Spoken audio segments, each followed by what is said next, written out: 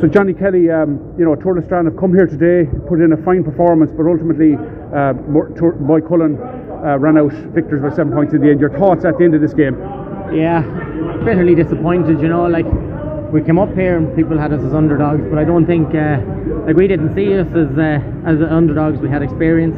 We had a plan. We had done our homework on them, and we probably thought that we'd be thereabouts from the end of the game. It didn't pan out like that. We probably spent a lot of energy in the first half, with the breeze, keeping them under wraps, and probably just ran out of steam a bit at the end. But credit to them, they were very, very good. Yeah, and it was a tight game all through in the first half. We kept them to 4 points to 3 at half time, but as you said, you worked very hard defensively in the first half to withstand all that Moycullen pressure, and then you got forward for a couple of great scores yourselves, and you in particular got 2 great scores from play.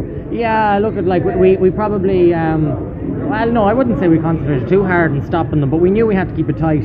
It's winter, it's the first week in December, it's always going to be hard fought, it's going to be physical, it's going to be tight, and we did that, and we had our few breaks, and we probably just didn't take enough chances. We probably needed to be in a couple of points ahead. There was a strong enough breeze, and they gave away a couple of soft frees. We had the men back and they were breaking in, and we gave away a couple of soft frees, and ultimately when they came in ahead at half time, we probably knew we had a fair bit to do. So 7 in a row, Johnny, and next year you can look back on this year with a lot of pride. You've made it 7 in a row. You won the county final looking like you were going to lose that game, and then beating St. Mary's, a good St. Mary's team, come to the county final. So you can look back in 2022 with a lot of satisfaction, I'm sure. Look, when the dust settles, and you have a good Christmas break maybe, and forget about football for a while. When the dust settles and you look back on it, it's been a fantastic year. It's been a bit of a monkey on our back every year coming out of Sligo, and ultimately not being able to get over the line.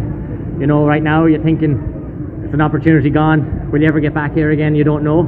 So right now all you can think about is, I wouldn't say we left it behind us. They were probably the better team, but it just seems like an awful long mountain to climb again. But no doubt, when the dust settles after a good Christmas, they'll be focusing on trying to win 8 in a row,